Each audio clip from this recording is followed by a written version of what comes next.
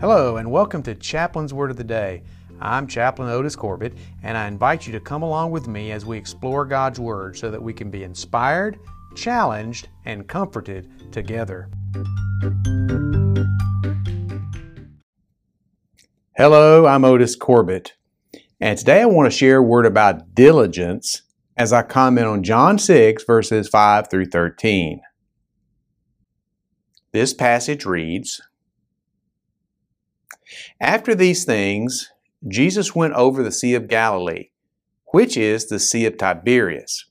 And a great multitude followed him, because they saw his miracles which he did on them that were deceased. And Jesus went up into a mountain, and there he sat with his disciples.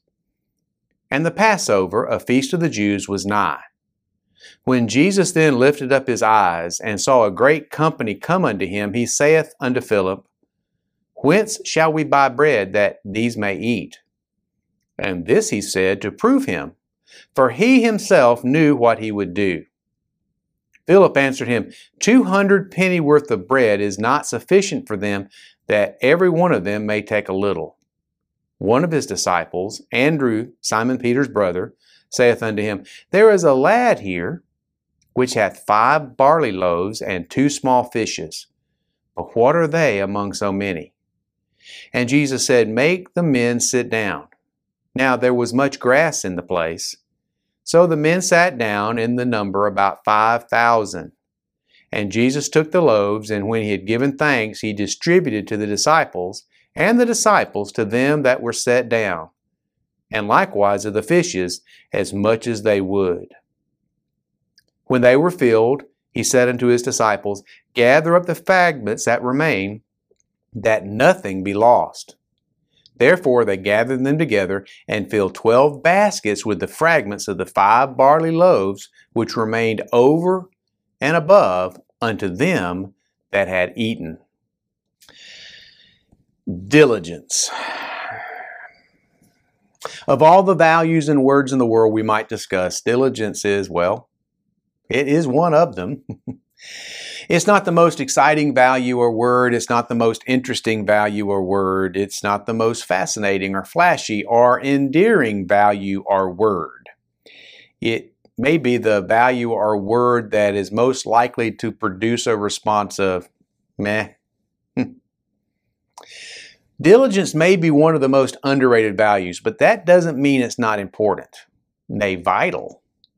Our focal passage for today is evidence of this very fact. You see, what we begin with is an opportunity to excel. Jesus had no problems gathering a crowd, particularly in his early ministry in Galilee. People were drawn to him by his miracles, but also by his teaching, both of which were done with great authority. Jesus wanted people to listen to him more than to come to him looking for miracles, but the miraculous had an important place in his ministry, particularly in Galilee. Now, as we know from John and from references in other parts of the Gospels, that a great crowd had gathered one day to hear Jesus teach. They were out in the countryside, and the hour grew late, and the people grew hungry. When the disciples pointed this out to Jesus in other Gospels, he turned to the disciples and asked them what their plan was for feeding the multitude. Now, this was, as we used to call it in the Army, an opportunity to excel. There are no problems, there are only opportunities to excel. His followers, however, were at a loss. They said it would take over half a year's wages to feed such a crowd, 200 days to even give people a taste of bread. 200 days' wages. They scattered about, and all they could find was a young boy's lunch of 5 small loaves, about the size of your fist probably, and 2 fish. And what good was that? It was like trying to put out the fires of hell with a water pistol. But Jesus took the opportunity to teach the disciples, and he teaches us even today. I can almost see Jesus shaking his head and saying, "Oh, really? Watch this." Well, Jesus wouldn't have said such a thing because he was humble, and as the creator of the universe, he really didn't need to brag on himself. But still, in my human frailty, I wish he had. I wish he had said, "Step back and watch." because he then proceeded to feed the great multitude with a small boy's lunch. He did it in this way so that he could teach some vital lessons. First, the first lesson is Jesus knew what he was doing. And we can have confidence in Jesus because he's got everything under control. He knew what he was going to do. Next, we see that Jesus cared for people. He cared about their temporal situation as well as their eternal situation. And we need to care for people like Jesus did.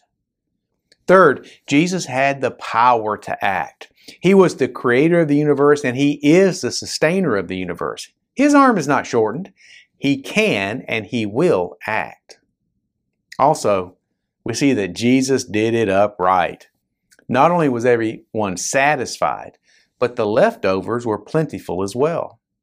As Malachi wrote, "Bring ye all the tithes into the storehouse, that there may be meat in mine house, and prove me now herewith, saith the Lord of hosts, if I will not open you the windows of heaven, and pour you out a blessing, that there shall not be room enough to receive it."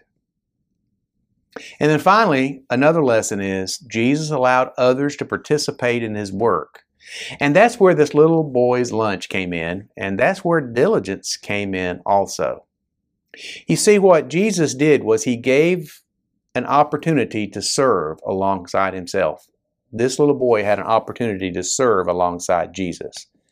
God graciously offers his people the opportunity to work alongside him. And sometimes these opportunities are big and they're flashy and they're complicated. And sometimes they involve making lunch. Now, we don't know who made this little boy's lunch. Chances are it was a mother or older sister. In any case, some unknown but diligent parent or sibling thought, there is no way that I'm going to let Junior go out without some food. And then they proceeded to put feet to their thoughts and made a common, everyday, but perfectly adequate lunch for one. A perfectly adequate lunch for one. They had no way of knowing what Jesus was going to do with their act of diligence. They never could have imagined what Jesus would do to feed a multitude with such meager rations. They only knew that it was the diligent thing to send out their son or brother with lunch. Because they were diligent in a small, everyday task, they got to be a silent partner with Jesus in one of his most famous miracles. So what if that unsung mom or sis didn't do the right thing that morning? What if they slept late? Or what if they didn't care if Junior was hungry? Would that have kept Jesus from feeding everyone, including Junior? Oh, of course not. Jesus, as creator, could make bread and fish appear from nowhere. Everyone would still have been fed, and there still would have been baskets and baskets of leftovers. The only one to miss out would have been the silent partner, the slothful sluggard who let a little boy leave home without lunch. So we have opportunities presented to us as well. When we are diligent, when we take care of our business, we have no more way of knowing what Jesus will do with our diligence than the one who packed that lunch. What we do know, however, is a couple of things. First, we know, as one of my former bosses like to say, that we should always do the right thing even when no one is looking. Now that might mean doing something as significant as preaching a sermon and starting a revival, or it might mean packing a lunch. But it's always right to do the right thing. Second, when we are diligent, when we do the right thing, we make it possible for God to use us in ways that we could never imagine. Take, for example, this instruction from the writer of Hebrews. Be not forgetful to entertain strangers, for thereby some have entertained angels unawares. Diligence isn't flashy or popular with people, but it is apparently high on God's list of values. Those who have ears to hear, let them hear. Before I go, let me share my new book with you. Seminary taught me to be a pastor, but the Army taught me to be a leader. I would like to share how God melded those two skill sets in my new book, Decently and in Order. It's available now on Amazon in paperback and on Kindle. If you want to know more about effectively leading teams and events, check out Decently and in Order on Amazon.com. I believe you will find it eye-opening and helpful. That's Decently and in Order by Otis Corbett. Thanks for taking a look.